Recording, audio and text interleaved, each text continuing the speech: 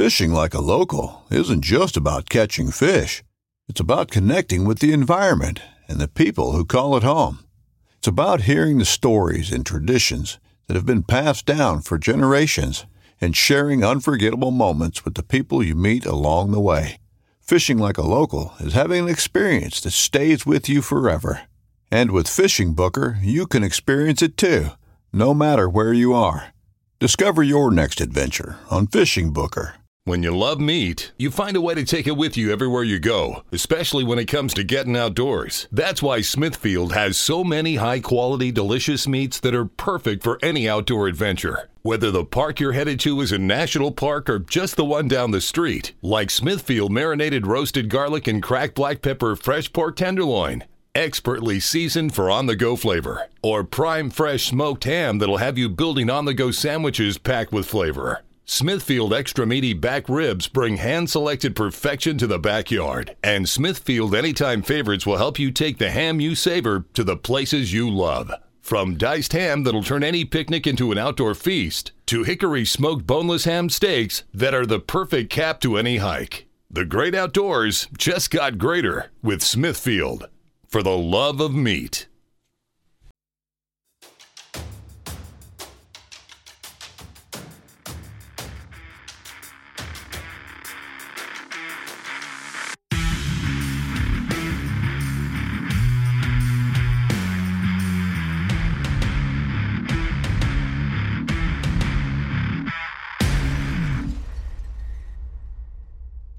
All right, everybody, welcome back to another episode here on the Nomad Strength Show. We have a huge episode today. I'm really excited about the return of my friend Greg Walsh of Wolf Brigade Gym. The last episode that we did to this day is still the number one downloaded episode of all time on the podcast. And I know that you guys really enjoyed the last conversation we did. It's been a long time since Greg and I have caught up for any length of time. So there's been a lot of things happening in his world at Wolf Brigade Gym with him personally over the course of the last year. So it was really cool to catch up and see what he's been working on, how he's doing.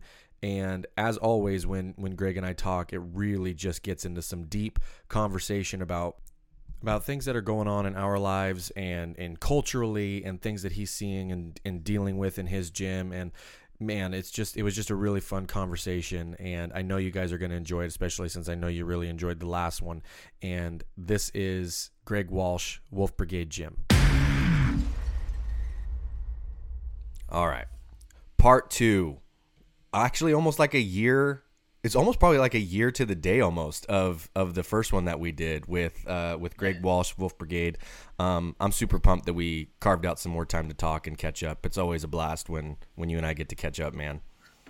I agree, and thank you so much. Yeah, it has been about a year. Funny, big weird year. It really has we were just talking before, just so many things going on in the last time. And we have these pockets where we'll catch up periodically, either through Instagram DMs or whatever, or like when you just surprised me and that probably half the other people at Winter Strong and just walked in and I'm like, wait a minute, what? That was like such a rad surprise that I'm glad you hid and didn't tell me that you were coming. Yeah. I was thrilled about that, and then I knew there was a chance that most of the people that I knew the best didn't know I was headed down there, and that made it a lot more fun. Thanks. Yeah, it was awesome. So, in the immediate aftermath, you are just a couple days removed from your guys' big event, Convergence, out at your gym in New York, and we have a handful of mutual friends that I know were there this time, several more people that were new, having the first experience to what you guys are doing. So how did the wrap up with everything go this time around this year? Yeah, thanks. It went great. I obsess about those events from the minute that we shut the door the year before. Yeah. And, basically it's just you're thinking about what went well, what went poorly, and even if anything didn't go poorly, how you can make everything a little bit better and also a little bit different, but without having to shift anything that's actually important. Mm. And the first couple of years, what I felt myself getting into was wanting it to be so different just from an attention span perspective. And then what fact and experience taught me is that if we have to change it all that much, then we didn't do it all that well before. Right. Because when it comes down to it, we've learned a lot in the last year, and we've learned a hell of a lot in the last 6 or 7 years. But the foundations are the same. A hinge is a hinge, a squat is a squat. Right. A straight arm is a straight arm, and a bent one is a bent one. So now it's just tinkering and optimization and structure and things like that. For me, convergence, the biggest challenge is how we start so that the weekend flows in a really, really good way. And by the time we get to Sunday, where we ask people to pick a couple things they want to work on and get some proof on, all the foundational stuff has been gone over. So before we have anyone lifting anything that's anywhere near their capacity, we've been hammering details for a day and a half. Gotcha. And this year, I think the good adjustment that we made is after we talked for a couple minutes in the morning on Saturday, we went over tip to tail our warm up. And it's a really thorough, really complete, somewhat unusual warm up. And it prepped everybody for the day mentally and physically, and just let everybody do what they needed to do to make themselves confident. And it let us look at what they were doing so that we knew that they weren't going to get, Right. I don't know, hurt or distracted or whatever. It ended up going really, really well. And the group, the groups are tremendous. I remember we talked last time, we've only had a couple of looky-loos the entire 6 years. Yeah. And they stood out like sore thumbs in fancy clothes standing in the corner, but like Right. for the most part, when people come there, they are ready to go. Yeah. And, we bark off at least a few times on the weekend, enthusiasm tempered with reality, because it's really, really easy to want to just get right ahead of yourself. And, so it's been nice to watch people kind of a little bit fall in love with details too. Yeah. Because then when Sunday comes around and people are doing aspirational stuff, it looks great. Even if it's stuff they hadn't done before, it's not this wiggly, flailing mess. So from a lot of respects, it went just really, really, really great. Thank you. That's awesome. And when you mention like the details, that's obviously for me anyways, that's one of the first things that I always think about when I think about you guys is just that word details. And it's something I've been like wanting to ask, because I understand how you coach it, but there are things that I can see people coming in fresh that don't really have a concept of what you're doing, and then they see your 40-foot long whiteboard that's filled top to bottom, left to right with black marker of all this stuff, and that might seem super overwhelming. Like, just like, holy cow, how is there this much stuff that I don't like? I'm trying to decipher and understand. So like, how is that process for you to distill that down to where it doesn't seem like that for somebody? I don't know if there is one.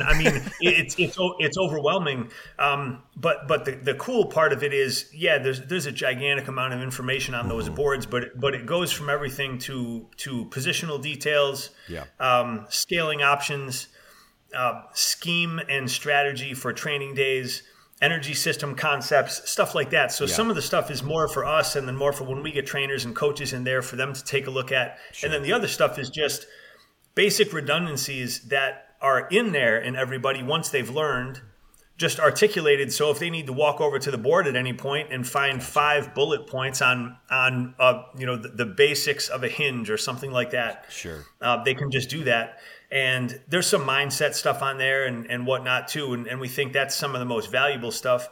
But if you just stood there and stared at it all, it overwhelms me. Yeah. And part of it is just wanting to have that living resource there. Is it a little bit, self-indulgent to have all that stuff up? I don't know, maybe, but I don't have it up there because I wrote it and I want to show off my fucking terrible handwriting. Right. I have it up there because in the process, there are things that get lost when we start moving heavy. We've been out for a couple weeks. We're distracted, whatever the case is. So if we can put a redundancy system on a whiteboard, and help people remember some stuff that they're learning or struggling with, great. And the other thing, in my opinion, it does when new people come in, is it shows an actual ownership over the material that we're teaching, because it's going to be articulated a little bit differently by anyone who's helping them. Sure. But the foundations are going to be the same. The concepts shared are going to be the same. And on a weekend like that, where, man, I mean, the disparity in skill level is it's staggering. I mean, there were people that had barely ever lifted weights in there. And then there were some of the most experienced lifters and trainers in the world. Yeah. And when we talk about details, not to make it seem like some secret thing, but there's a lot of really, really high level folks that still have no idea what we're laying down.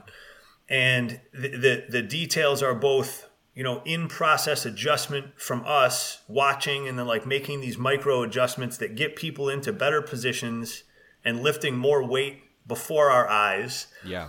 And so to me, that has always equated to increased strength right now. So something that you didn't even have to earn, that was just adjusted with positional acuity and a minor but major detail, and all of a sudden you're stronger. Well, and that's a perfect example of when you were helping me with my single arm presses when I was using the 48 kilo, and I had sent you a couple of those videos, and it was just a matter of, you're like, hey, get your hand up a little bit more by your face, and that was literally it. Like, it was just a small little thing like that, and that next rep would just pop straight overhead, where I was struggling with it for, days, trying to just grind that thing up, Well, and a lot of times it's just eyes that aren't yours on something that you're doing. It's the same reason that we have the trainers that work with us teach me our curriculum priorities list every couple months. I teach them the curriculum priorities list. It's this cycle of learning. We're always going to be making adaptations, and we also always want to see bodies in motion in different stages of their athletic development. And when we started doing all that, those micro adjustments that turn into the big stuff are almost always available. Yeah. And that being said, if someone is moving great, we're not married to hearing our own voices. We just keep our mouths shut and let them move on. Right. I've said many times that my ideal class is we narrate the board and I don't say anything for an hour. Yeah. But in an environment like that, in an environment like Convergence, the details that get addressed are both the foundational ones, and then for a lot of people, sometimes the people that have a lot more experience, it's just unlayering maybe some sneaky bad habits that they've had from training on their own, or from training with people that maybe don't have the sense of accuracy that we have with certain stuff. And I can say with 100% certainty that everyone who was in that room over the weekend made both positional and performance progress. Yeah. And that just kicks ass, man. I love it. Yeah. And what it does for me too is when I think about it and this is from a coaching perspective where I'm thinking about this now, that level of where some people might see it and think it's overkill, like the amount of info, right? But what I'm seeing is like, all that's doing is it's setting us a very clear standard for all of these things. Like, so you have that reference point of this is what ideal is. And so it's very easy to see when it's not that. So we actually now have the eyes, whether it's whoever it is that understands the system. It's like, oh, it's a matter of tweaking this. Like you said, it's sometimes just a really small thing, but you've set in like that standard where now we have this is our reference point, but it applies to everything. It's not just like one or two big things. It's literally everything that we could do inside this gym. Well, I mean that's right, and it really brings us back to a standard of simplicity. Also, yes. Another point that we make often is we're detail people, but we're not paralysis by analysis people. Right. The goal isn't to hyper tinker to get a 250-pound man to swing a 25-pound kettlebell. Right. The goal is optimization and brutality. So if you're moving in the best positions that your body allows you to move in, you're going to move more weight, you're going to get more powerful, you're going to get stronger. That's the end of the story. When that is not present is when we see people starting to have to overthink and undermove. Yeah. And so our detail process is in the interest of avoiding that. Like we want people to be as great as they can possibly be and only use as much like sciencey tinkering is necessary. Right. All we really try and do is get people into straight lines. And that looks a little different for everybody, but it looks also a lot the same for everybody. Yeah, more similar than different for most For people. For sure. Everybody likes to think And they're like, I've got this deal, or my hips are built this way. And it's like, well, yeah, maybe, but there's still like a point where you're going to, for you, be able to get an ideal position, you know? That's right. And part of it is success and failure on a ton of different bodies, including your own. Yeah. And so for me, it's like, okay, I've been banged up. I know how that, wheel turns. And if I can figure things out on myself and then put it on some of our trainees and then put it on newer people and then tinker with it on some really experienced people, then I know that we have something that's worth putting into the process. And, we had a couple of folks over the weekend, one in particular, man, what a great guy though. And he really, really long levers, really tall, lean. And, traditionally those are the ones that are just the most gigantic challenge to train. Sure. But the reality too is a lot of times that's just a myth of inexperience. Right. And we started tinkering with some stuff and used a couple of the tricks that we use, and through through a powerful effort. I mean, this was a person who was dedicated to be here. He'd come from Europe for the event. Oh wow. And so clearly his work ethic and dedication to improving were present. Yeah. But he ended up being one of the finest movers in the room, with 19-foot arms. And 32-foot legs, so, a lot of times too, the accuracy is earned with pass and fail on a ton of different bodies. And we were able to pull a lot of great progress out of just about everybody. That's awesome. And I want to get into, you use the word tinkering a lot, and I love that because that's just I have a very specific way that I think about how you guys do that when you use that word. Like there's a thing that comes up in my head, but you specifically had to do a ton of tinkering over the last handful of months because you were dealing with some more injury stuff from, you've told me how beat up your body's been over the decades of all of the extreme sports and martial arts and everything that you've done over your life. But it was throughout the colder months of this winter, and you were kind of not absent, but less present than I'd seen you. And I see you come back on a video and you've got your huge beard again. I'm like, oh, Greg's been in a cave working on something. I don't know. I got to know what he's been doing. And then you tell me you got this back thing. And so I was curious, what was going on and what you were kind of messing with to help with that. And if it worked. I appreciate it. It hasn't been my favorite year. I'm coming up on the end of 10 years of a bunch of pain since a spinal fusion. And then the last 10 months, 11 months of really, really serious dysfunction. A handful of things over the last few years have impacted the right side of my body in real negative ways. A couple of falls, a really, really unexpected violent thing that wasn't great. And then a little bit of manual therapy that didn't quite go the way it needed to go.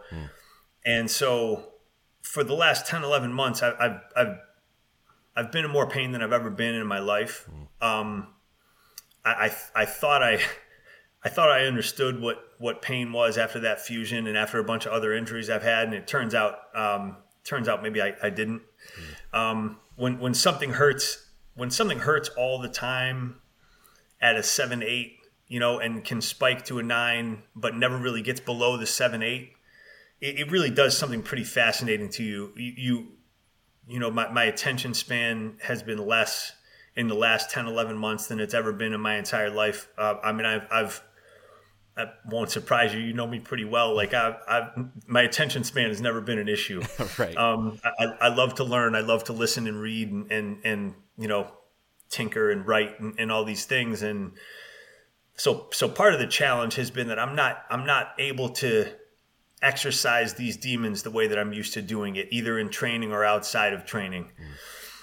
So the tinkering in the room to try and figure out positioning stuff has been satisfying, but also just really, really hard, discouraging, hurts a lot, hurts to a point where most people would quit and not pursue it. I'm in my lane on that. I know the difference between discomfort and pain, and when something wants to pull me to the ground, I know it's serious. So I've gotten a lot of positive stuff to work for a minute, which means on someone with less injuries or less dysfunction, it would work on a more consistent or maybe like a more lasting basis. Sure. And then in the last month to 2 months, I figured a couple of things out that had given a little bit more duration of relief and partial relief. So we're at a 4 and a 5. We're not at a 0. I don't expect a 0, but I can't live with an 8. Yeah. And so forgive me if you said it already, but was there something like an instance that happened the 10 or 11 months ago that spiked what made it worse, or was it just the gradual, like all of a sudden now it's been too long and now it just hurts a lot? Thanks. It was an accumulation of a couple of years. I had a really bad fall off my bike. It actually was filmed. I was filming a clip for a project we worked on a couple of years ago with my friend Anthony. That don't stand in line project. Yeah. Filming something riding my bike, fell once really, really hard onto my right side. Probably should have left well enough alone, but then went back, got the clip, and I'm proud of that. But that was a big one. Mm-hmm. And then, not to rehash the entire thing, but sure. I got into a really, really surprise violent encounter in Pennsylvania a couple of years ago. And I ended up having to, cold after driving 4 hours, kick as soon as I got it. It was a giant mess, and it messed me up. Gotcha. And then the kind of the third thing that happened is some manual therapy that went a little bit too hard, maybe a little bit wrong. Gotcha. And I think it just kind of overflowed the cup, because the reality is there's actual damage in the L2 and L3, significant, and then there's a cyst in there. But the trouble has been there's also some really serious hip presentation, and no one had really been addressing that all that well. Gotcha. So I had to kind of triangulate it myself and hunt it down.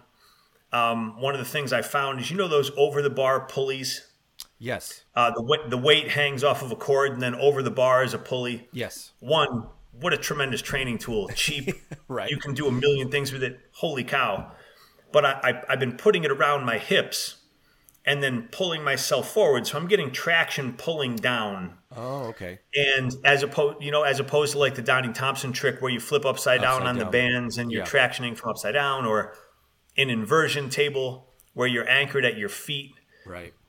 That didn't really work. Neither of those things worked. They hurt more than they helped, but I could tell that there was something there. And so then I just tried this traction from the floor up, and it helps. And then I was able to get like a freaky massive clunk out of my hips at one point. Oh, nice. And it really seemed to buy me something after that. So from then I was just kind of trying to be smart and check the right boxes, not make it worse while I was trying to make it better, which I've only partially succeeded at.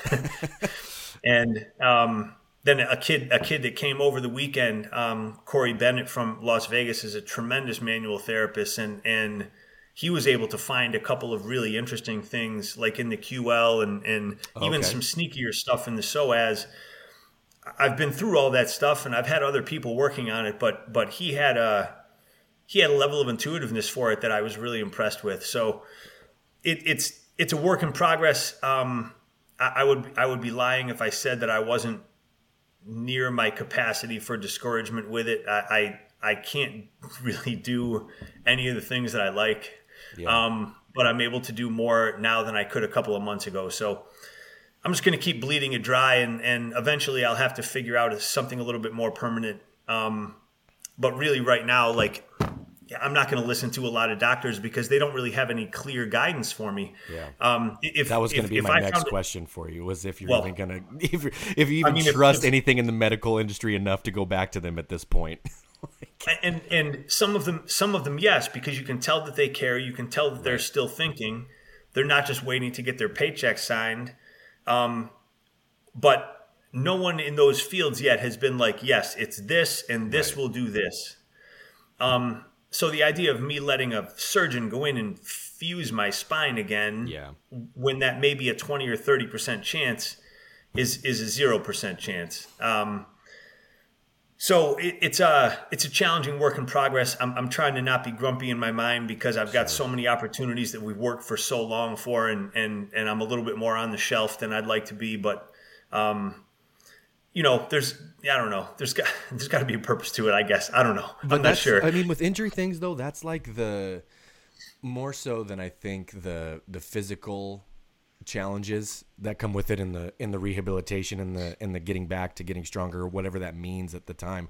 It's more so like, how do you mentally deal with this? And are you, like, as you said, living at that 7-8 level of pain, like that messes with your head, and that will change you. Yeah. And that'll change it's totally unsustainable. I mean, unsustainable, to the point that I was having to play weird games that I've played in the past when I've been very, very injured, where you're just figuring out ways for it to not get worse.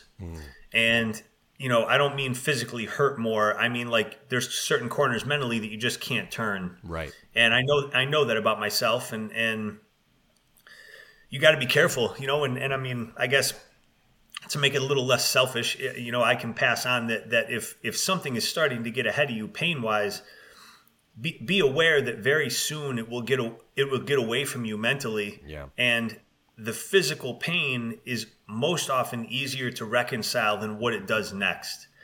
So if you've got something unchecked going on and it's starting to impact your brain, please let me guide you that it will only do that worse until you get something better. I've been through every maybe healthy and unhealthy iteration of trying to manage this stuff. I was mismedicated like significantly after the surgery in 2012 because they made a mistake, and my naivete then, I didn't ask too many questions about certain medicines they were putting me on and all this stuff, and it wrecked me. So don't default to that necessarily. Right.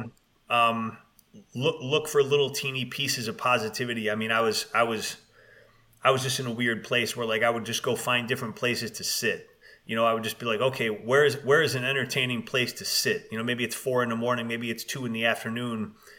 But if my brain is telling me that it needs something I'm not giving it, I'm not going to argue with it. You just gotta figure something out. You know what I mean? Yeah, I do. Because sometimes it gets dark quick, and you don't want to let it get too dark. Well, and looking for those, like you said, those little, even if it's just like the smallest win in those moments, can sometimes just be enough to be like, okay, feel good about that. Like, let's just do the next one. It's because if you don't look for those, like, that's where it's going to turn and go downhill, and you come out like you're in a pit, and that's some stuff that's really hard to get out of. The more often it happens, the harder it is to get out of. I mean, you're 100% right. And the people that have seen me training, I'm using air quotes for training, in the last 10 months, it's probably looked kind of weird, if they've been there for a long time, because they see what I'm usually supposed to be doing, and I'm really diligent about that. And for the last little while, I still move the mace and I still do a lot of my normal stuff, but there's some stuff that's either off the table, or I'm making such significant adaptations to it that it probably just looks a little bit, I don't know. I'm not sure what it looks like. Right. But it's at least buying me ability to maintain the positions. One of my testing grounds for myself was over this last weekend at Convergence. There were a handful of things that I tasked myself with demoing that I hadn't done in 10, 11 months. And I just wanted to see if what I had bought would at least allow me to do it. Sure. It wouldn't be the heaviest I've ever done it. But I didn't want anyone to know I was injured, and I didn't want anyone to know that I was feeling dysfunction. And so that was a real progress driver for me, is by the time that Convergence event hit, I wanted to make sure that there were certain things I could do no matter what. And I paid for it for a couple of days, but I could do it, and that's important to me. Yeah. And then the other thing I did, and I do this every day anyway, but I really doubled down on adding either like a martial or a tactical type of drill to every single training day. And, it wouldn't be the same, lots of striking or wrestling or tumbling that I've been doing, because that's not on the table right now. Right. So it would be knife stuff or firearm stuff or tourniquet stuff or just technical, tactile stuff that keeps the learning curve sharp. Yeah. But that doesn't overtax what I'm trying to stay away from. More about and the that was skill satisfying. acquisition. I mean, that exactly. I mean, Yeah. when your body isn't cooperating, you got to keep your brain stimulated. And I guess the positive side of that thing is there's no such thing as too much practice for things that can kill you. Right. So seriously. Well, and just from the, like you said, keeping your head and your mind sharp by learning a skill. Like, I think some people have, and this was something that was explained to me, like the ability to learn a skill is a skill that you have to develop. Like and that process, like being comfortable with sucking at something and understanding like, hey, I am going to suck at this because I've never done it before. And then having the patience and the attention to like continue to pursue getting better at it. Like, that's the process of learning a skill, but that in itself is a skill that somebody has to like cultivate to be able to do that. And so like the more you can do those kind of things, like even if, like you said, your body is not cooperating at the time, there's things that you can do to keep everything else sharp. And especially if they're ones that are dope and are dangerous, and like those ones, those talk about, I mean, requiring some attentiveness to those kind of things too. Like that's a whole other level. Sure. To it. Well, and as you know, but I mean, it's a level, it's a level of demand and creates a level of exhaustion that's different than full-on physical capacity work. Yeah. But that's not so different. It can still do what it's supposed to do. You still get that feeling of fulfillment, like you did something real. Yeah. And we say it a lot. A lot of times when people come in that have trained elsewhere, or when people come in for convergence or something like that have been elsewhere their entire lives, the learning how to learn process is more difficult than the actual technical aspect of whatever lift or movement that we're practicing. Right. It's being able to pump the brakes and understand that there is quite literally no way that you've addressed every detail of every element of that position or lift in order to optimize it, because we're still doing that. Yeah. I mean, I skill work stuff all the time, and I'm not saying that I'm at a level of proficiency where that doesn't make sense, but I've been skill working the same shit for almost 20 years. Yeah. And some of the stuff for less than that, but there's no end to that game. And even this last weekend, when we would assign a task and people would practice it for a minute, and then 3/4 of the group was standing around idle, I would make the joke that, okay, great, everybody's mastered this, let's move on, Right.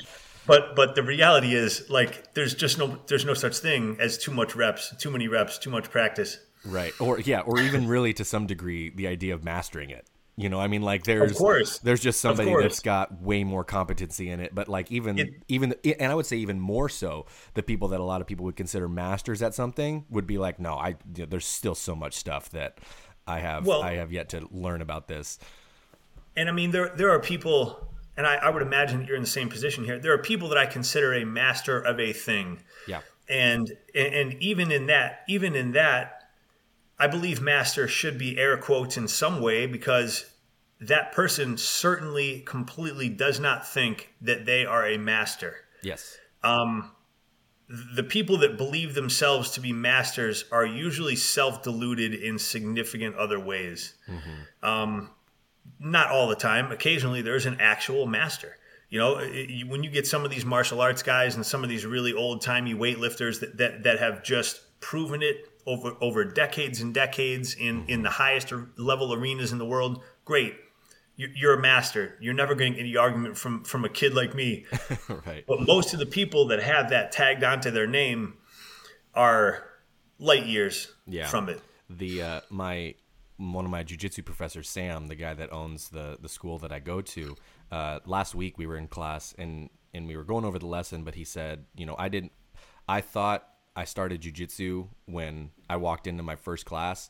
And he's like, I didn't actually realize I didn't start jiu-jitsu until I got this. And he pointed to his black belt. And he's like, it literally wasn't until I got this that I realized, I'm like, oh, I'm just kind of starting now. There's like there's like separate universes that you don't even realize exist until you get to that level.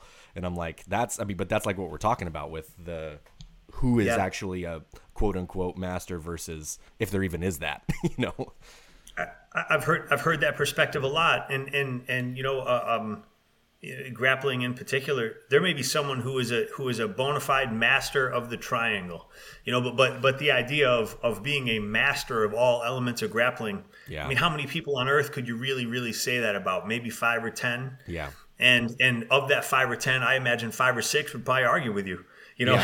And they probably all have the same last name too.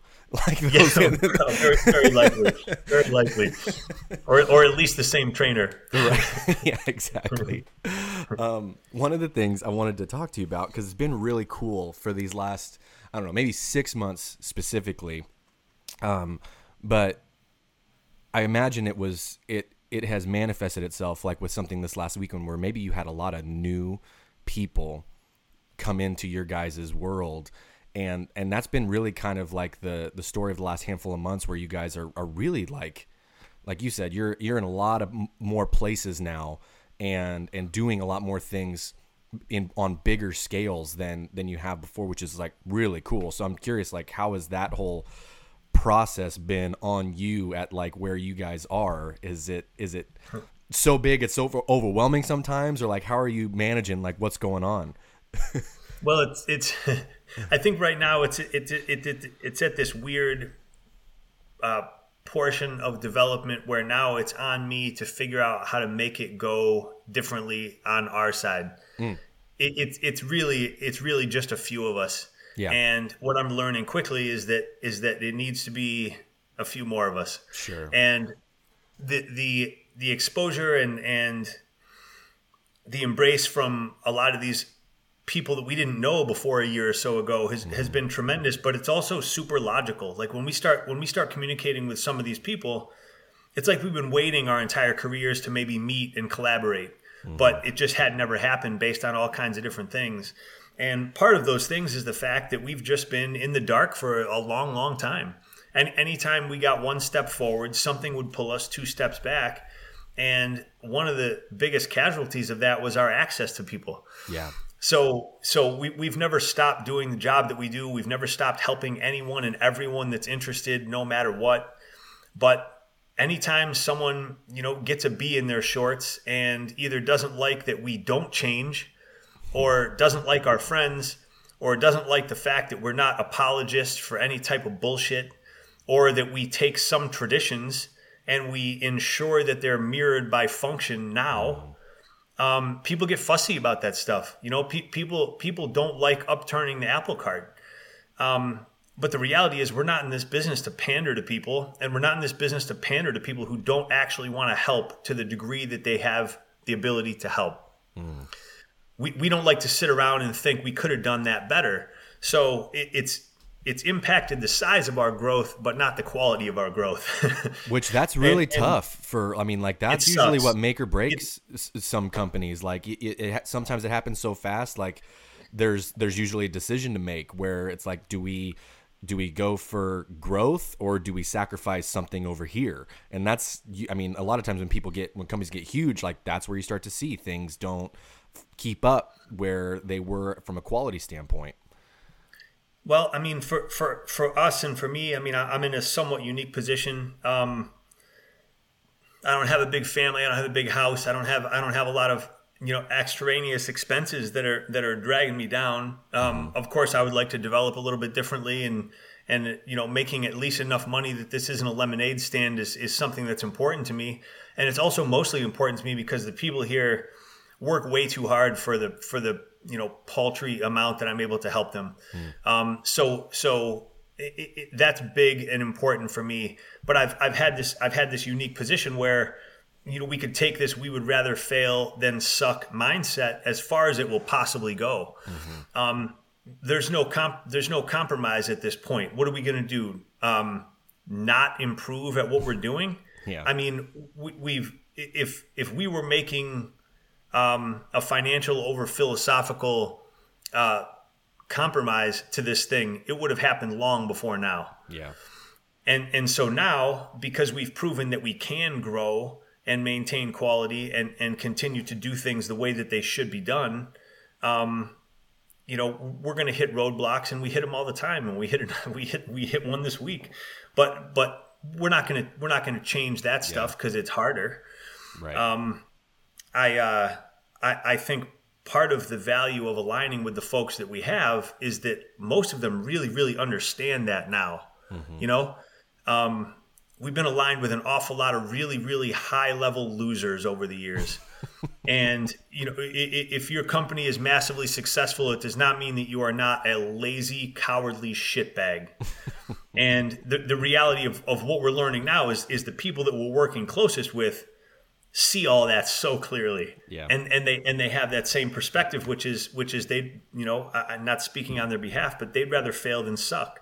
Yeah. You think, just a couple of examples, but I mean, you think the guys at Protect, or you think the guys at Sorinex, you think the people at Volquartsen or something like that are all of a sudden going to be like, you know what, this whole quality situation, it's way overrated.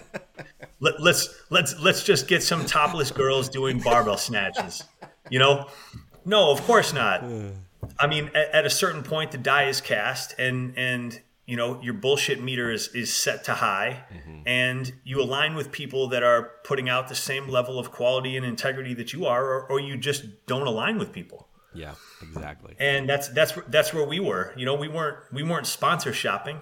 Right. And our real estate is unbuyable. We only support people that I believe are supporting others, and then using that to support what they do with growth and sponsorships and things like that. Well, and one of the things that you said that I love, because I've seen several examples of it, and I imagine there's been people that have come up with, in this last year where you guys, like you said, where you've experienced this exponential level of growth, to be like, oh man, where did these guys come from? Where are these guys some new gym out in, not knowing that you've been around for decades, and your gym has been around for 15 plus years or what. Yeah. And so there's this level of where you said, the moment where you make these decisions to go in with somebody and do this, everything that you've done up until this point was just prep work. So that when that opportunity was there, it was well, duh, this makes perfect sense. We're going to crush it. Because we've been preparing for this with all the terrible examples of things that have happened that you told me some of the ones on the last time we talked, which were crazy. But all of those things were just steps to oh yeah, we're totally good now. We're solid. We know who we are, and this is going to make sense. We're going to crush it. But it took freaking decades to get that point. It wasn't just hey, we started this gym 18 months ago, and now look who we just fell into relationship with. It's well, no. Of course. Well, and it's somewhat fun, and we get a lot of notes these days, the where have you guys been my whole lives type of notes, and it's fun, and I get frustrated with myself because we want to reach the people that want us to reach them. Right. But with how much social media has changed and how much just everything has changed in general, man, we didn't have a snowball's chance in hell, Yeah. And I mean, because we've put out exclusively positive, mindful content. There's no bullshit on any of our platforms. Even that being said, we haven't been able to grow organically in at least several years. Most of the people that search us on the internet, they have trouble finding us. Part of that is our technological defectiveness. We're not great at that stuff. But part of it too is the fact that, I don't know, people that are pursuing and trying to help others reach real levels of strength, they're just squashed because that's just not what the world wants right now. If you say hard-minded things in simple ways, and use anything other than smiley, goofy meme graphics to tell the story, you're limited. You're squashed. So for us, it's as you said, in a way it was developing in the dark. And in a way it wasn't. I mean, we've hit a couple of points. I mean, I think the first time we had 5,000 views on a video was when I showed the Mace Good Morning for the first time in 2008. Yep. But then after that, I don't think we had a video that had 1,000 views for the next 7 years. Yeah. So I mean, it's weirdly unpredictable. But when people find us for the first time, if it's now, great. They're finding us at a great time, and what is hopefully a great time for them. Certainly a great time in our development. Yeah. I mean, the only negativity that still arises is the people that have bees in their bonnet for us still have them. They didn't get their way when they tried to squash us before, because there's nothing to squash us with except for lies. Mm-hmm. So they keep coming back for it, and that frustrates me a lot. I get called a lot of names. We get a lot of acrimony, and none of it moves the needle. But some of the stuff, the very idea that we judge people based on anything other than their character and ethics and integrity is heavy for me. It hurts. Yeah. And I think they know it hurts, and I'm not giving them any satisfaction telling them that it hurts. Though. That's their point, and it works. Yeah. Like if I said to you, yeah, you're an okay dude, I don't mind your beard, but you're a shitty father. You would be like, well, I don't care what you think about my beard, but you just insulted something that's like important to me. Yeah. So, the sneaky people in our culture that are trying to undermine strength, they know how to do it. And that's really the only hurdle that we have left is that in some circles we could be perceived as more of a risk than we actually are, because of how reckless people are with what they say about us, and how phenomenally unchecked the internet is with things like libel and slander and that type of maliciousness. Something I thought about the other day is, of course, I'm 100% behind free speech. I don't think that people not being able to say terrible things about us is the right choice. Right. I wish they wouldn't, but then the thing is, I wouldn't want them from a legal perspective to not be able to do it. I would want them from an ethical, philosophical, or physical perspective to not be able to do it. Right. Because to me, if you say anything in the world and it's the most reckless in the world and you're in a basement in a city that no one knows about because you're using IP masks to hide your identity, you haven't really said it. Exactly. You're not exercising free speech. Yeah. If you cut out letters from a magazine and you put a note on your teacher's desk that says, "I hate you," you haven't told the teacher that you hate them. Right. You know what I mean? Yeah. So some of that stuff still rattles my cage a little bit, but that's momentary and minor. And the reality is, I think a lot of it is shaking out in the wash, because anyone that can look at what we do and think that it's anything other than on this earth to help people is just simply not looking at it. And we can't do anything about that. Yeah. There's always going to be those people. So, I mean, there's always going to be those people.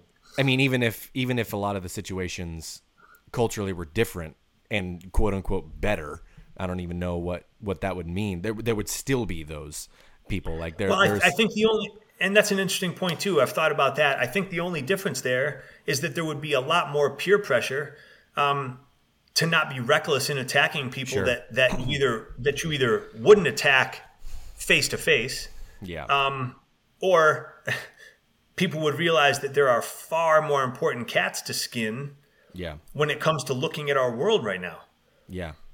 But strength, empowerment, hard language, they're intimidating to certain types of people to a degree that I can't even understand.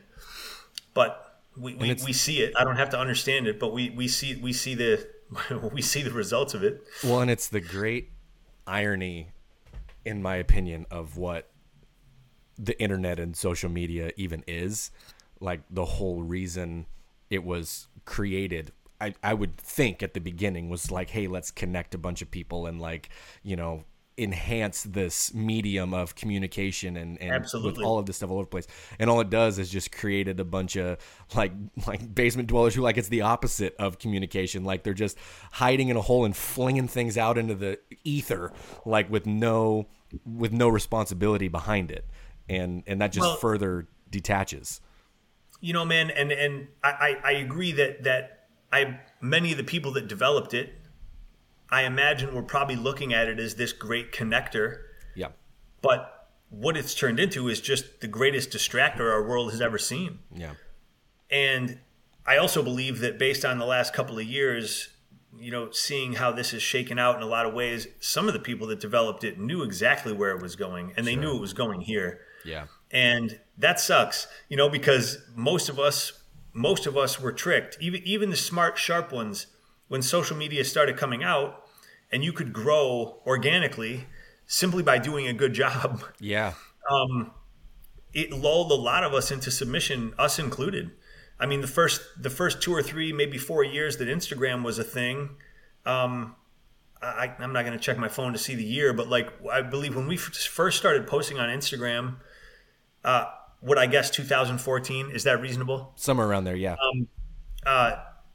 We would grow every single day because we would put 1 or 2 things out every day or every 2 days. Mm-hmm. All of it was mindful. None of it was bullshit. And it was just reaching a really, really cool audience. And we were growing quickly. And then all of a sudden it just kind of stopped. And there was no real rhyme or reason to it. But then, of course, there is a rhyme or reason to it. Right. now it's pay to play. But you can only pay to play with certain things. And you can only pay to play with certain words. Yes. And at certain time, it's masterful. As sneaky as it is masterful.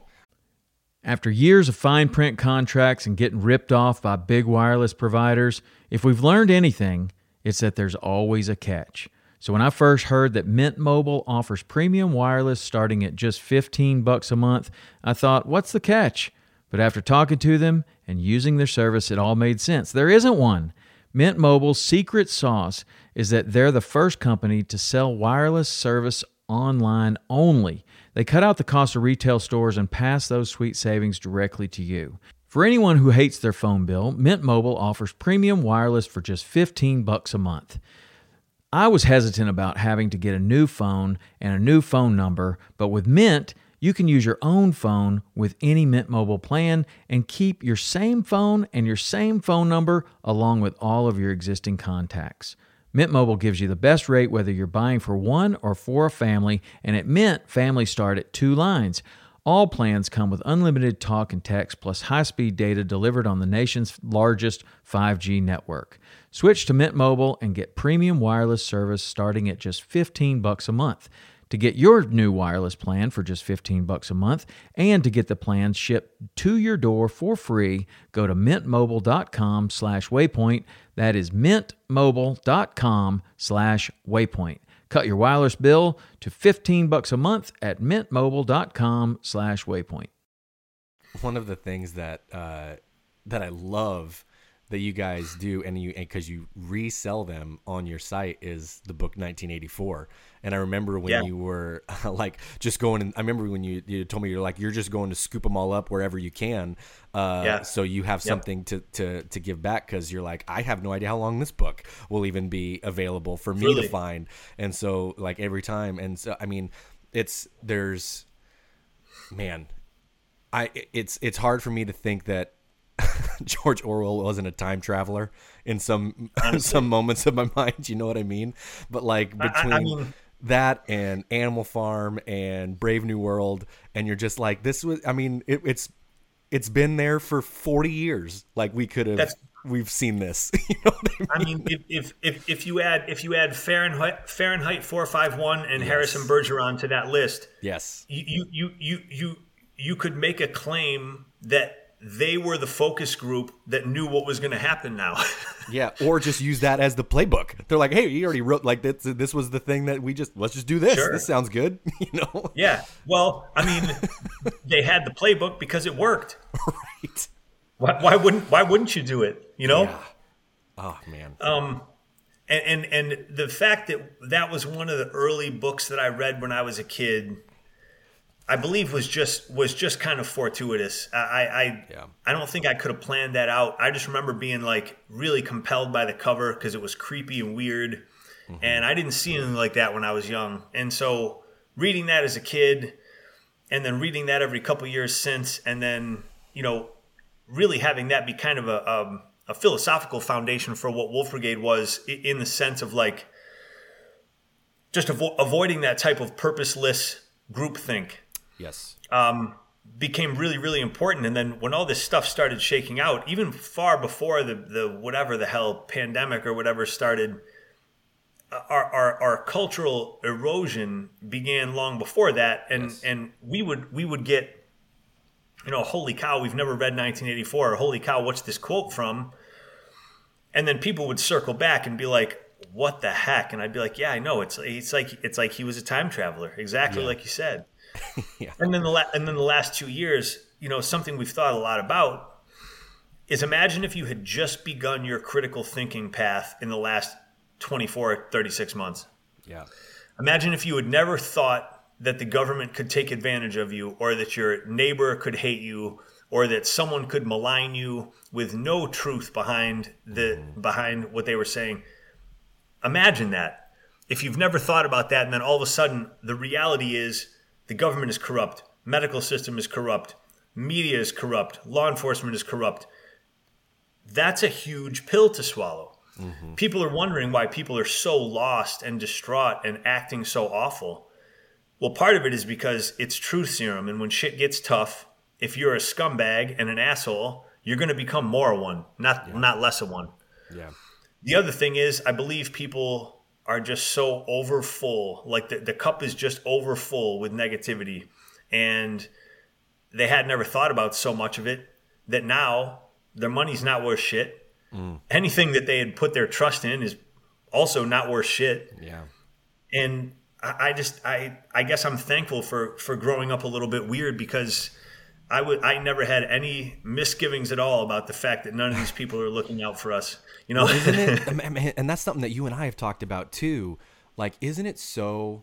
I imagine frustrating, and also funny, and like there's so many different words to maybe describe it, but like the whole maybe subculture of people who you would have thought were more aligned to your view on a lot of this stuff just from the era that you grew up in, like, turns out are just the opposite. Like, the people who were, it's just a matter of who was telling them what at the time, like there wasn't any actual foundation of any of these beliefs, that it was just like, because it was at the time, it was kind of the cool thing.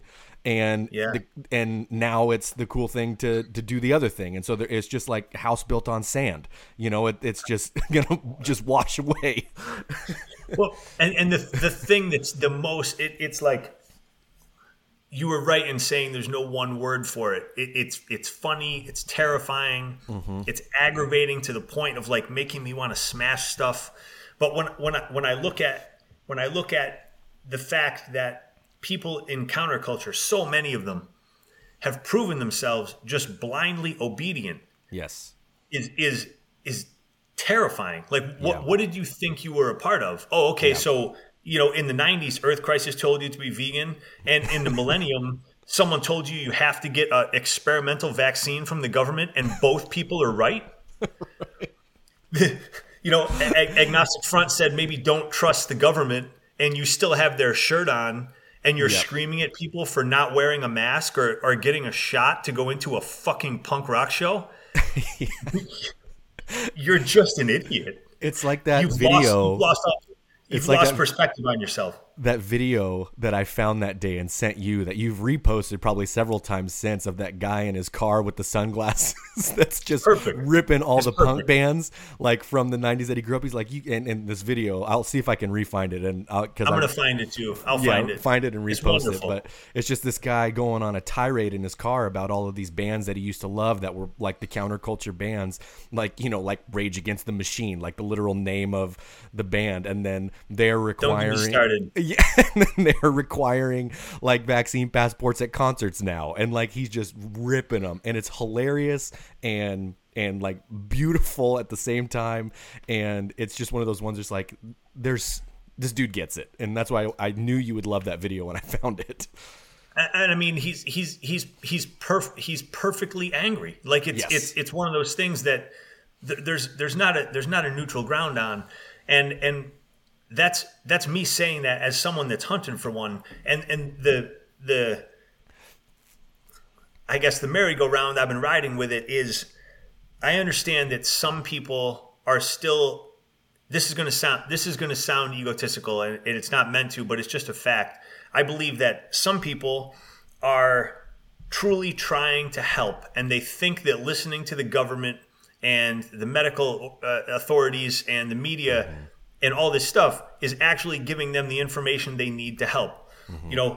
Keep each other safe, get the vaccine, get this whatever, get this card to go into a show, all this kind of stuff. But they're not looking at it for what it truly is. They're looking at it as this masquerade of health and help. And so in a very, very minor way, I understand where they could be coming from. Yeah. But it's all so vettable and it's all so fallible. And you just have to say at a certain point, okay, this is the government now. Yeah.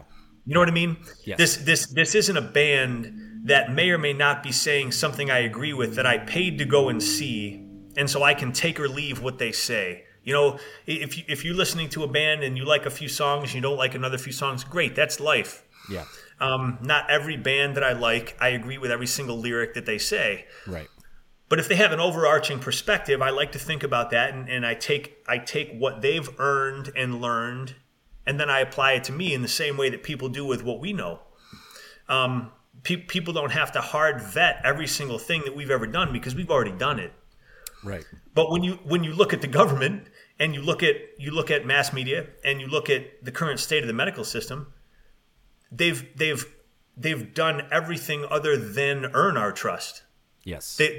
They've gone the other direction to a malicious degree, and it makes it truly insane to me that anyone with a double-digit IQ will at this point believe anything the government says, anything that mass media says, anything that these like self-centered cultural watchdog organizations say. No one is really trying to help. They're trying to help themselves. Yes. And how that gets lost from people in counterculture, because honestly, if you support something that the Nazis would have used to keep people out of an organization or a place in Germany in the 40s, in the 2020 for a fucking punk rock show, you've lost your way. You've lost your way. Well, and it makes me think of it's one of those other movies in terms of media that seems at this point kind of prophetic in the first Matrix movie.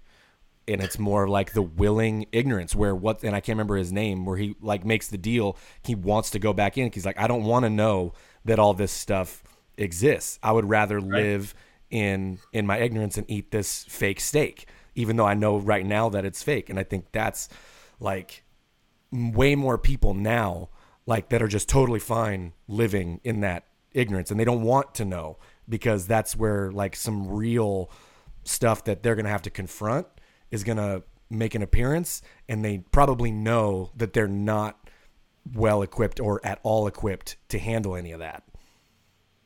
Well, I don't know that any of us really were. Right. I've thought about it as self-preservation based avoidance versus ignorance based denial. And so for me, a lot of times right now, like I'm not hunting and pecking through all these news stations and all this BS on Instagram and all this kind of stuff. Like I've got a shitload of people muted. I unfollowed just about everybody else. and the reality is the people that I look at, with very few exceptions, there are a few places I think are giving it at least as straight a shot as they can. Right. And I do want to know what's going on. Right. I just don't need to know it minute for minute from 15 different sources. 14 of which are lying. Yes. And so that's my self-preservation based avoidance. I don't need to see it all the time. I know things are terrible. I know they're very likely going to get worse. And I know that I can only do what I can fucking do. At the same time, too, I don't want to be ignorant and think that something isn't happening that actually is, because, of course, that's when you get caught with your pants down, too. Mm-hmm. The example, or maybe not the example, but the idea of this possibility that we now have to instantaneously know things second by second of stuff that's happening on the other side of the world. Like, you know what I mean? That's, I think, maybe from like even a design level on humans, we weren't meant to like be able to comprehend that much information about stuff that isn't directly related to our immediate life. You know what I mean? And so like this, and it's constant. And so it's that a very addictive quality of it. And people realize there's like, oh, there's literally problems everywhere, all over the planet. Like, we have to fix all of these problems. Like, they're nonstop. And I'm like, okay, but literally none of them have anything to do with you, and like there are things that you need to fix and work on right now that actually will make an impact and a difference in yourself, in your home, in your gym, that the people that you directly interact with, but we're pulled that focus away to things that like literally don't matter in your life. Well, I mean, and that's an interesting way of looking at it, and I really like it. Our operating systems, there's no way that the same operating system that worked 100 years ago and 200 years ago is engineered to be flooded with this minute-to-minute just influx of negativity, or stress or anything like that. And I feel it in myself. I mean, I'm pretty disciplined when it comes to what I do and don't do, and I will sheepishly admit that I'm less so now than I was a year ago or 2 years ago. Mm-hmm. And it's not for lack of trying, but that means I have to try harder. Yeah. And a lot of times you're addicted to seeing something. And I understand that. I don't like it about myself, but I understand it. I think that the discretion ends up being, are you recirculating that something?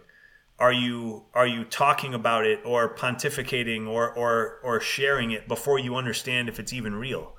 I think that's where people are getting into trouble is that their addiction to either people patting them on the back, mm-hmm. or arguments they can't win, but that feel like they're trying to do something positive, have gotten people to the point where they take anything they see and they share it before they even know if it's true, because it doesn't matter if it's true. Mm-hmm. It's simply just fodder for the next interaction. Mm-hmm.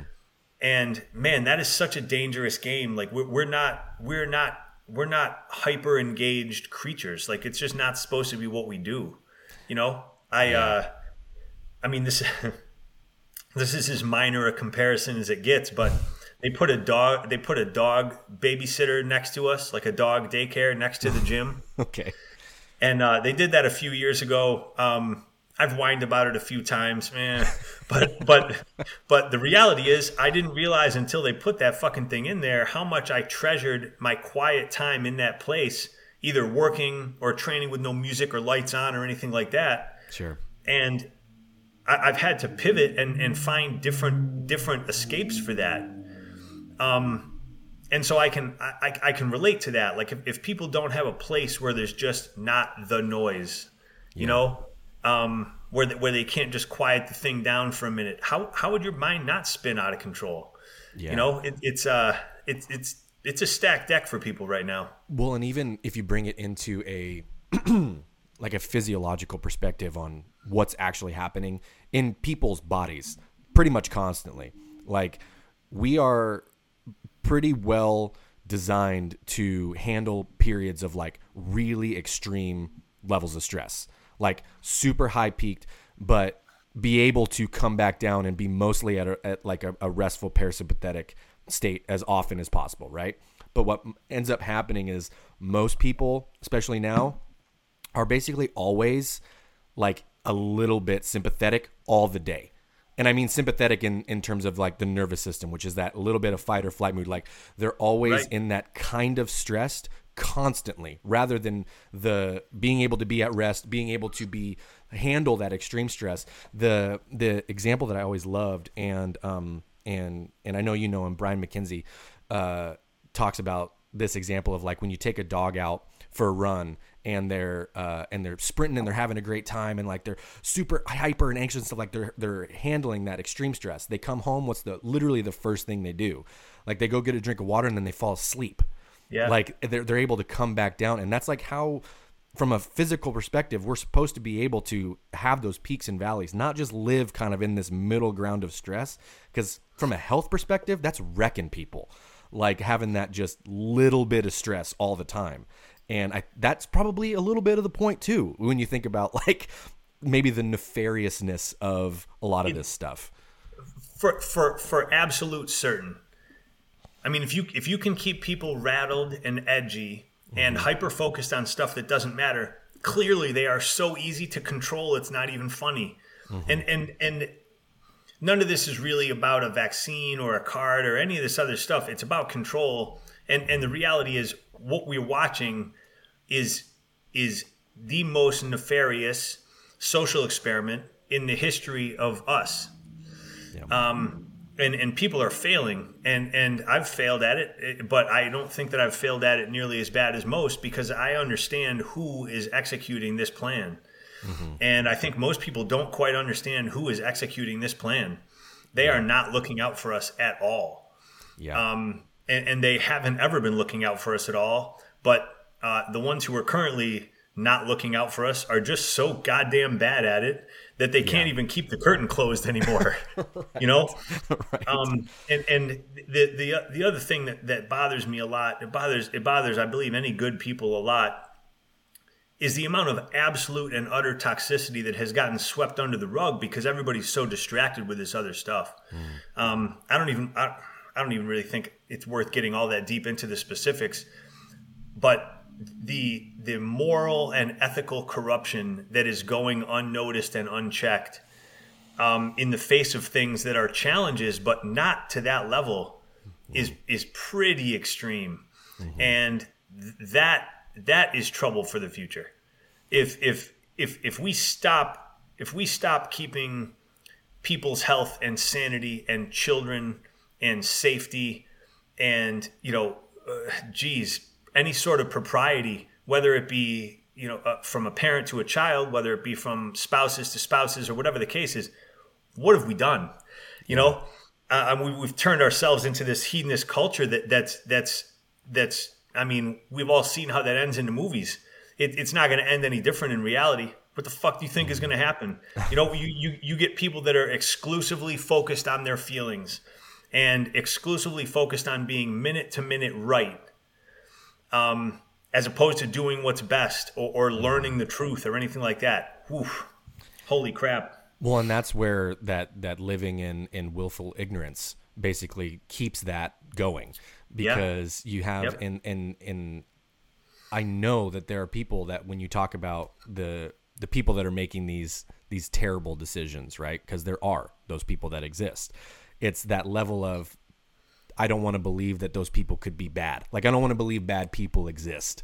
Like, right. And that's just purposefully keeping yourself in the dark on that, because you don't want to deal with, like, evil is real, and it exists all over, and it's here, and it's everywhere else. And like, you gotta, the only way through is through it. That's right. And defeating it. It's not like you can just kind of tiptoe around it and get to the other side and be okay. Like, you gotta squash it. and I agree with that, and I've taken that literally since I was a kid. Most people can't honestly say that they've bled for those things. I've bled for those things. Yeah. I think the other trouble is that people don't quite understand that you also can't placate it. Yes. Like it doesn't care if you agree with it. You're towing a party line of someone that doesn't care that you're towing the party line. All they want is your check in a box. They don't care about you. They don't care about your family. They don't care about your finances. They don't care about your health. They don't. They care about your check in the box so they can get more money and more funding to get their next corrupt process off the ground. And it's not like I'm a conspiracy theorist or some like massive anti-person. I don't even think that's an insult anymore, by the way. It isn't. Like, it's not. It isn't. It's like that's the quintessential term to be thrown at somebody to try and discredit them. But that has totally been not the case for basically 2 years now. Well, and to be honest, and not to jump into this in particular, but that's almost the same as white supremacy now. You know, and anyone that is doing anything that someone doesn't like, either visually they look different than they want them to look. They say something different. They have a different color shirt on. They like a different band. They like a different TV show. They like anything. You're white supremacists. And some of the stuff that we've heard from people in the background. I mean, I had this trainer a couple of weeks ago.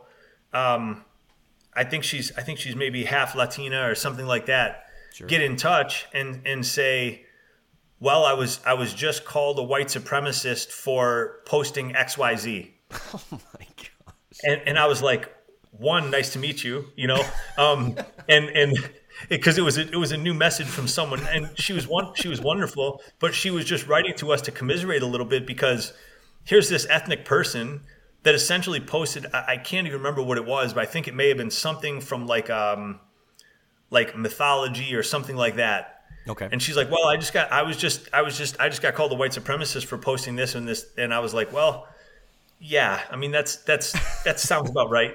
You know what I mean? Welcome to my life. Yeah. You like McDonald's and not Burger King? White supremacy, clearly. Oh my gosh, dude. But the willingness of people to paint with such broad brushes, but with such little understanding of what they're painting is I think maybe the biggest problem in all of this is that they're just doing the devil's work.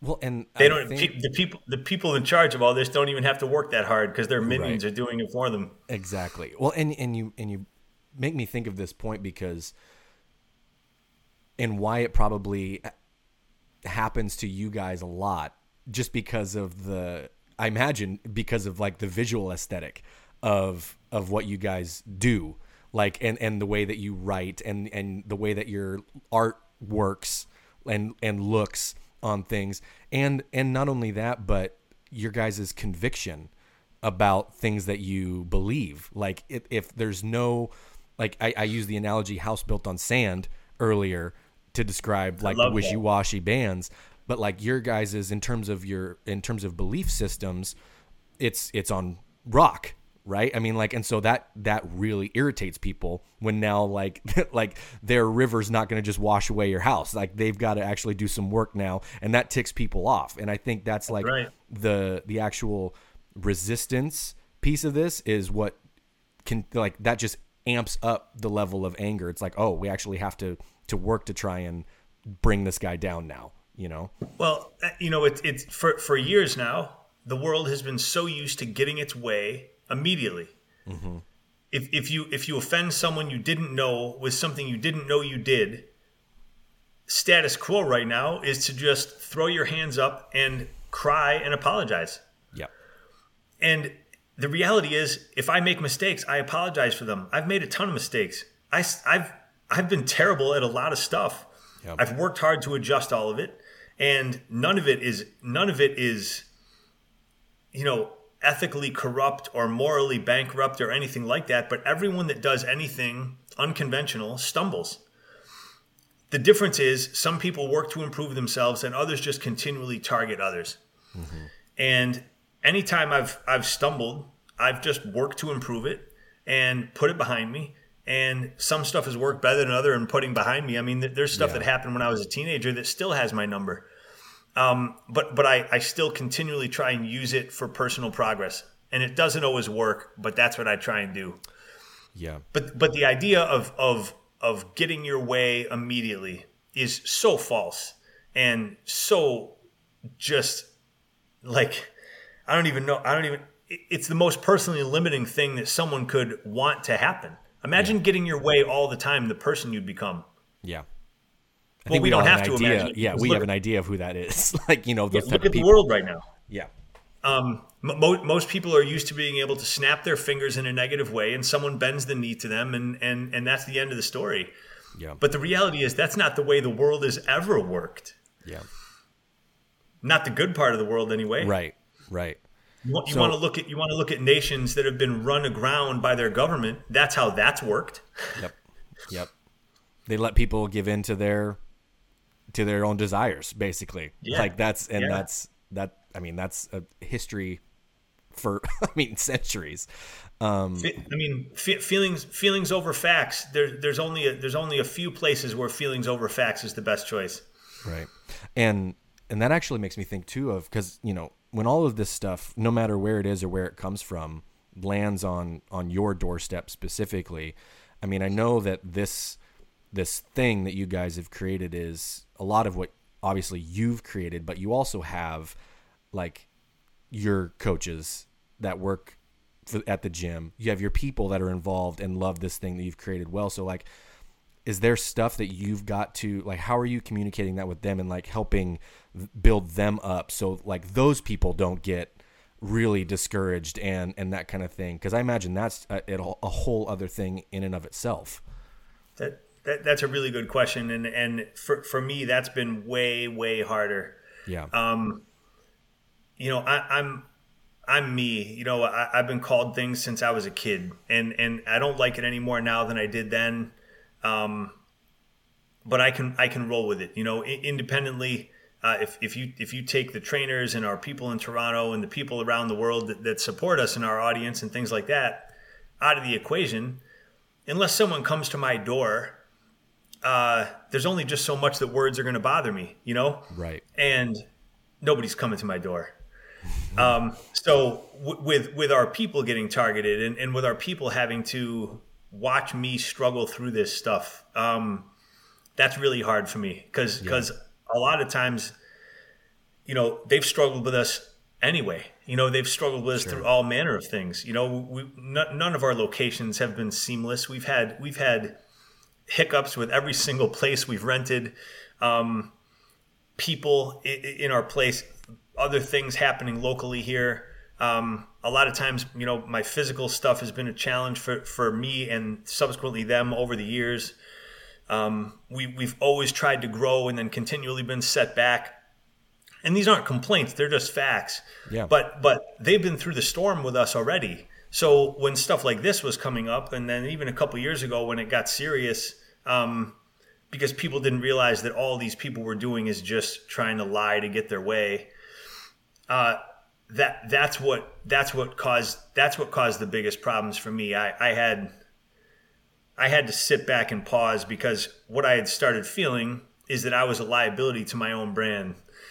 And, you know, I hate using this term because it's really, really used way too frequently by people that shouldn't be using it, but that kind of imposter syndrome, like you're somewhere you don't deserve to be. Sure. I've felt that my entire life because I've always had such a high bar for the people that I aspired to be anything like. Yeah. And there's just no chance I could ever reach it. And I still feel that way. But I'm able to stay ahead of it with hard work and dedication to our process, except for when I feel like I'm actually a liability to the people I care about. Right. And then I start thinking, should I just pass this on to them and get the fuck right out of here, you know? And because they're tremendous at their jobs and it wouldn't miss a beat. Or I start thinking about, okay, you know, do we just Willy Wonka this thing? And it's private, like really private. Yeah. You know, you want to come in here, you tell us, you stand on the fucking porch. You want to get communicated with, write an email with a greeting and a salutation like a normal ass person. You want to get on the Instagram, we're private. You tell us, and then I'm going to look at your profile, and if you're not a fucking scumbag, we're going to let you in. And then I start realizing that, like, that's not what I did any of this for. We want to reach anybody that wants to be reached. And the idea of letting this low-hanging fruit, opportunistic cowards pull that away from one person that may need it in a country that we've never seen, or in a place that needs it and we could never find, no way. No way. So in a sense, I decide, okay, I knew when we started this thing it would end up killing me, and I understand that, and I've come to grips with it. And this isn't I've got $5 million in the bank, I'm going to let this kill me and then go live in Bali. This is a little bit more literal version of that. Like this is a lemonade stand that we've decided to do the right way, and any choice that we could take to make this easier for us, such as privatizing certain things, such as changing how we convey certain things, such as changing how we construct our graphics.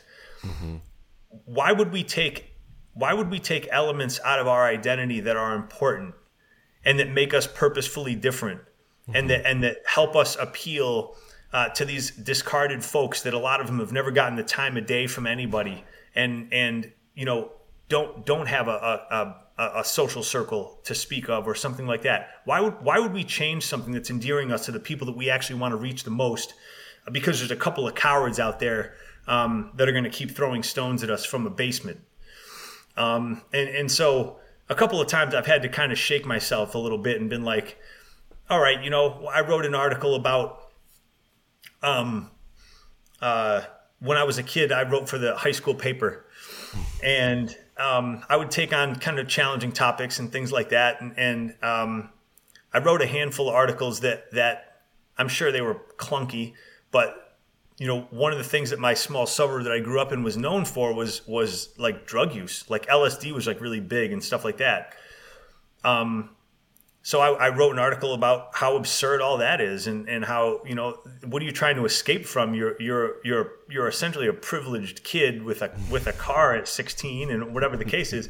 Well, a handful of people got really, really mad, and I got chased with a penknife at the homecoming, football game when I was a kid, and so I've always run into these situations where my choice were either temper our language and change who I am and end up in a little bit less hot water, or trust my gut and trust my integrity and do what we know is right. Not simply what's easy or what we're told, and you let the chips fall as they will. I bet at some point too, there was, and maybe timeline changes a lot of these decisions too. Like if some of this stuff was 10 or 12 years ago, maybe it is easier for you to like, okay, this isn't, maybe not worth it is not the right term, but like it'd be a lot easier for you to step back, but yeah. I imagine at some point it's like, no, what we've built it's bigger than that now. And it's not like about me as a person. Like it's beyond that. And so it doesn't really matter at this point. Like this is, maybe machine's not the right word, but it's its own thing, and we got to keep it going. I don't know if you read Heather's post the other day, but it expanded on something that I've said a lot, which is, this thing is always meant to be more like a band or a brand than a gym. And in the last 5 or 6 years, the other thing that I think it's turned a corner is it's not a place. It's more of an entity. It's more of an idea. Yeah. And that was also part of the grand design. There are fundamental tenets that make Wolf Brigade in the same way that there are with me in a personal way. But at the same time too, we have so many people that are, once they've gotten their feet wet and been a part of our process, these intelligent adaptations that they're making are no less Wolf Brigade. Yeah. For example, they're just a little bit different. Yeah. And we love that, and that was one of the real reasons that we put together that public assistance thing. Is we know that not everybody's got access to a full gym with equipment and quality trainers and intelligent, observant eyes on them. And so we wanted to give a gateway drug that made people feel like they were a legitimate part, which they are, but that didn't require anything more than exactly what they have. And your post to that the other day was tremendous. And I mean that's that's as much of a piece of the puzzle as our brick and mortar place in New York. You know, the fact that there are a handful of public assistants popping up and a couple more popping up now on the tail end of convergence here is awesome. I mean, it's a free but earned, well organized, sadistically difficult, applicable anywhere training program. Yes. And it's well articulated. It's written up with a manifesto so people understand what they're doing and why. And all it takes is desire, you know? Yeah. And so it's a big piece of a puzzle in making this more than just a room in New York. That's really important to me. I want people to be able to find this thing anywhere that they need it. And I know that with just a few of us, that's not always going to be like face to face. You know what I mean? Right, right. And that's just a part of building out. You know, things are going to look different in 6 months and in 12 months and in 18. I mean, like that's just the aspect of growth, and especially when you're at the helm of a business like that. Like I made this analogy the other day when I was talking to somebody over coffee. Like even the way I do my stuff coaching wise, like I look back even just 6 months ago and I'm like, man, how was that doing as well? You know, how was that working? And not from like a philosophical perspective, but more like the systems around it. Like it's more just refining a lot of this stuff to be able to reach the people that you need and at a better scale and more efficiently. And so I look back and I'm like, man, like how was I even able to train anybody in the way I was doing things even just 6 months ago? And like that happens all the time.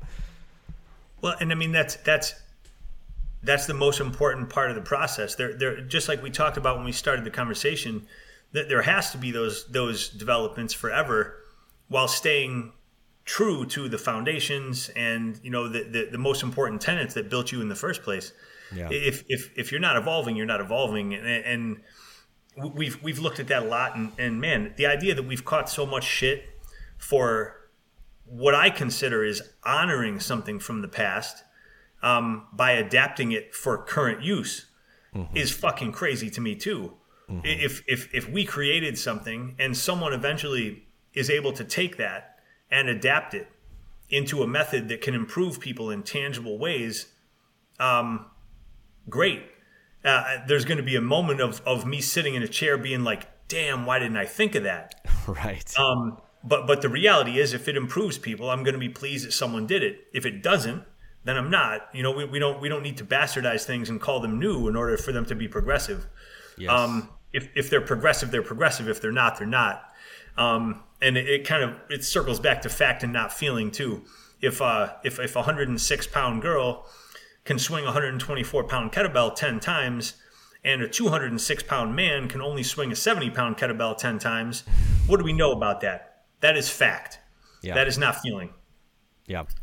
So when you have something like that present, you bleed it, you squeeze it, you figure out what you did to make it happen, and that's great. And if it aligns with what was available in the past, perfect. If not, then you have to shift some things and light some corners in order to elicit the next response. That's the nature of how I think maybe people like us tend to evolve is okay, make an adjustment, observe, measure, repeat, and do it again. I think that's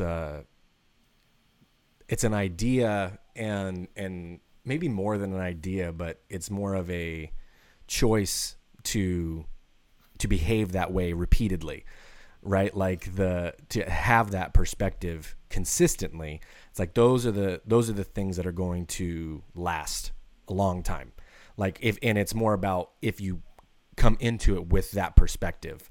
Like I know that things are going to be different. I'm going to have to change some things over time, but if you can, and you talk about principles of it, those aren't going to change, but maybe the way that we introduce them changes. Maybe the way that we like talk about them changes, but it's just going to be a matter of that evolution. And that's how you get things that are around for 2 decades and are still growing, haven't been stagnant or dropped off and nobody can find them anymore. But like, that's the process of real sustainability.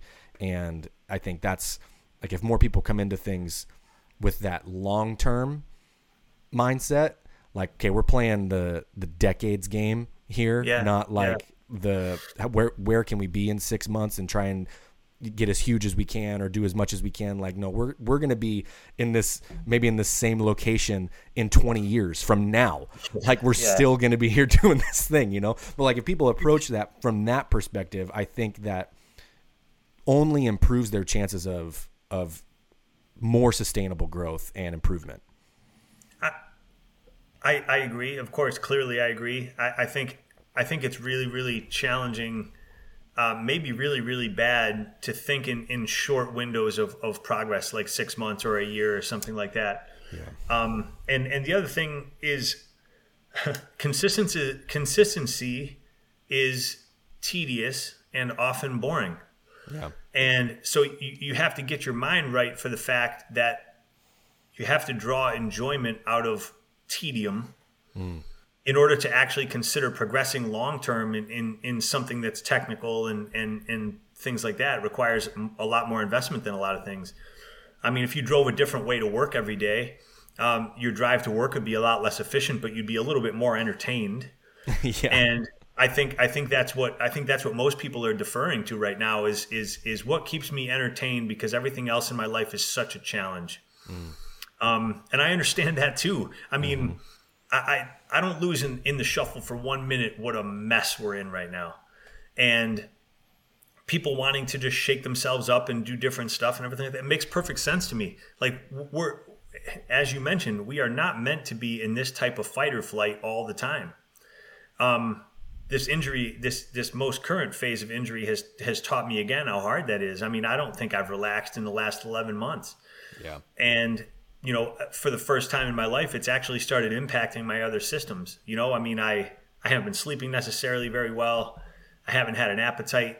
I mean, I could put salt on this computer and eat it and never feel sick, you know, and I just haven't been feeling myself. And I know that it's an accumulation of pain. I know that it's an accumulation of stress, and it's interesting. It's interesting. You know, even with injury present, I've always been able to keep those other aspects of the system on track. And now finally I'm going to have to figure out how all that stuff is working together and get it handled. But that's just part of the experiment of it, you know. It's part of the experiment. And going into it with that long-term idea, like that same thing we were just talking about, like, you know, I know this is going to probably suck and hurt, but like there's no way this is going to get better in 3 months. So like you might as well just like look at this and say, I'm going to improve, maybe find one thing each day that is a win, and just build those over time. And then eventually it'll be marginally better. And then it's marginally better a couple months later, you know? Well, and people forget too that when you short the circuits, you know, it doesn't always work perfectly again when you connect the first circuit. A lot of times it's going to take a little bit more digging to get back to where you were, and that's got to be challenging right now for everybody too. I mean, it's certainly challenging for me. If you think about how odd it is that you know, one day in February or March of 2020, everything was simply normal. And then, you know, a week or so later, it was the opposite of normal and hasn't returned there. And never will. It never will. No. And if you've never dealt with abnormal, that is a freezing cold cup of water in your face. I mean, I've dealt with more than an average amount of abnormal, and this was still a shakeup for me. Yeah, it's one of those things where no matter the level of experience you have with abnormal, like you said, like there's still going to be things that you're still not ready for, but that's for sure. But the idea that you've dealt with that on some level many times can at least like get your head right to go into those moments again. And I mean, it's this similar concept of stress inoculation that we use in training people, that they've used in training military and law enforcement forever, and all this kind of stuff. If you haven't dabbled in it in training, when it comes to reality, it's definitely going to crush you. Yeah. And that's a perfect parallel for what's happening in the world right now. You know, most people that are wearing this the hardest were, I think, living nice, normal lives, and now they're not. And that sucks. I don't discount for a minute how difficult that is. It's it just makes me think of, it's something that Brandon and I have laughed about many times. The idea that the guy that gets into a fight and has never had a lick of physical training or fight training or anything like that, but assumes like he's just going to be the guy that sees red and like can rise to the occasion and become some amateur MMA fighter in that moment without a lick of anything. Like it's hilarious and sad. Like it's another one of those things that's like, it's maybe both words that are totally opposite, but it's a hilarious and sad and annoying too, that many people probably exist with that thought process. But like you and I both know that that's never going to be the case. Like you're never going to rise to the occasion like some hero at the end of a movie. Like you're going to fall back to whatever training you've got in that moment. And that's not even necessarily like a physical example all the time anyways. Like even the mental example of dealing with hard stuff. Like if you've never dealt with hard stuff in your life, you're not going to be able to just do it the first time something happens. Very, very rarely. I mean, you'll occasionally see someone just, channel something from down below and take control. But man, we refer to it as the imaginary tiger in the tank. Yes. And then the warning we give to it is don't feed a fantasy. Yes. And it really feels pretty accurate. And the only reason I can laugh about it with any sort of certainty is that was me as a kid. I had a few really rough kind of instances where, you're durable from falling off your bike and you're durable from looking at hardcore and being in these kind of minor scuffles and stuff like that. But then when something actually goes down, you very well may not be ready. And I can say that because I wasn't. And until you haven't been, you don't really maybe necessarily know how hard you'll push to make sure that you are. I guess in a way I'm thankful for it because, some of those things won't ever come up on me again. But until you have that perspective, you don't know that perspective.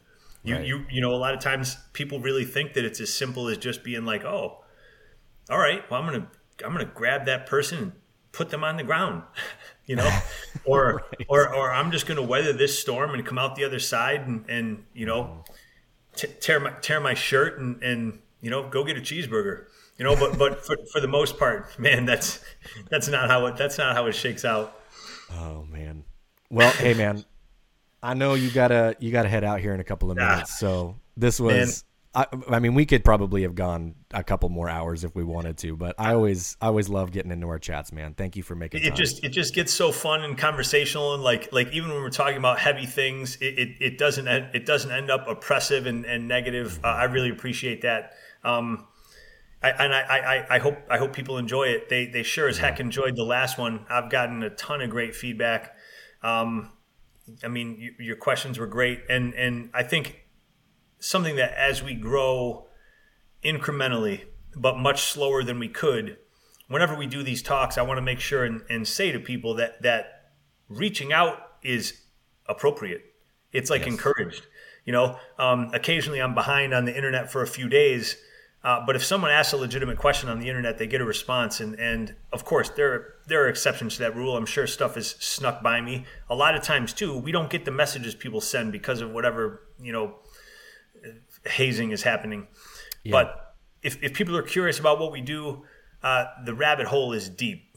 There are hundreds of hours on our YouTube channel. None of it is bullshit. There are dozens and dozens of hours right on Instagram. None of it is bullshit.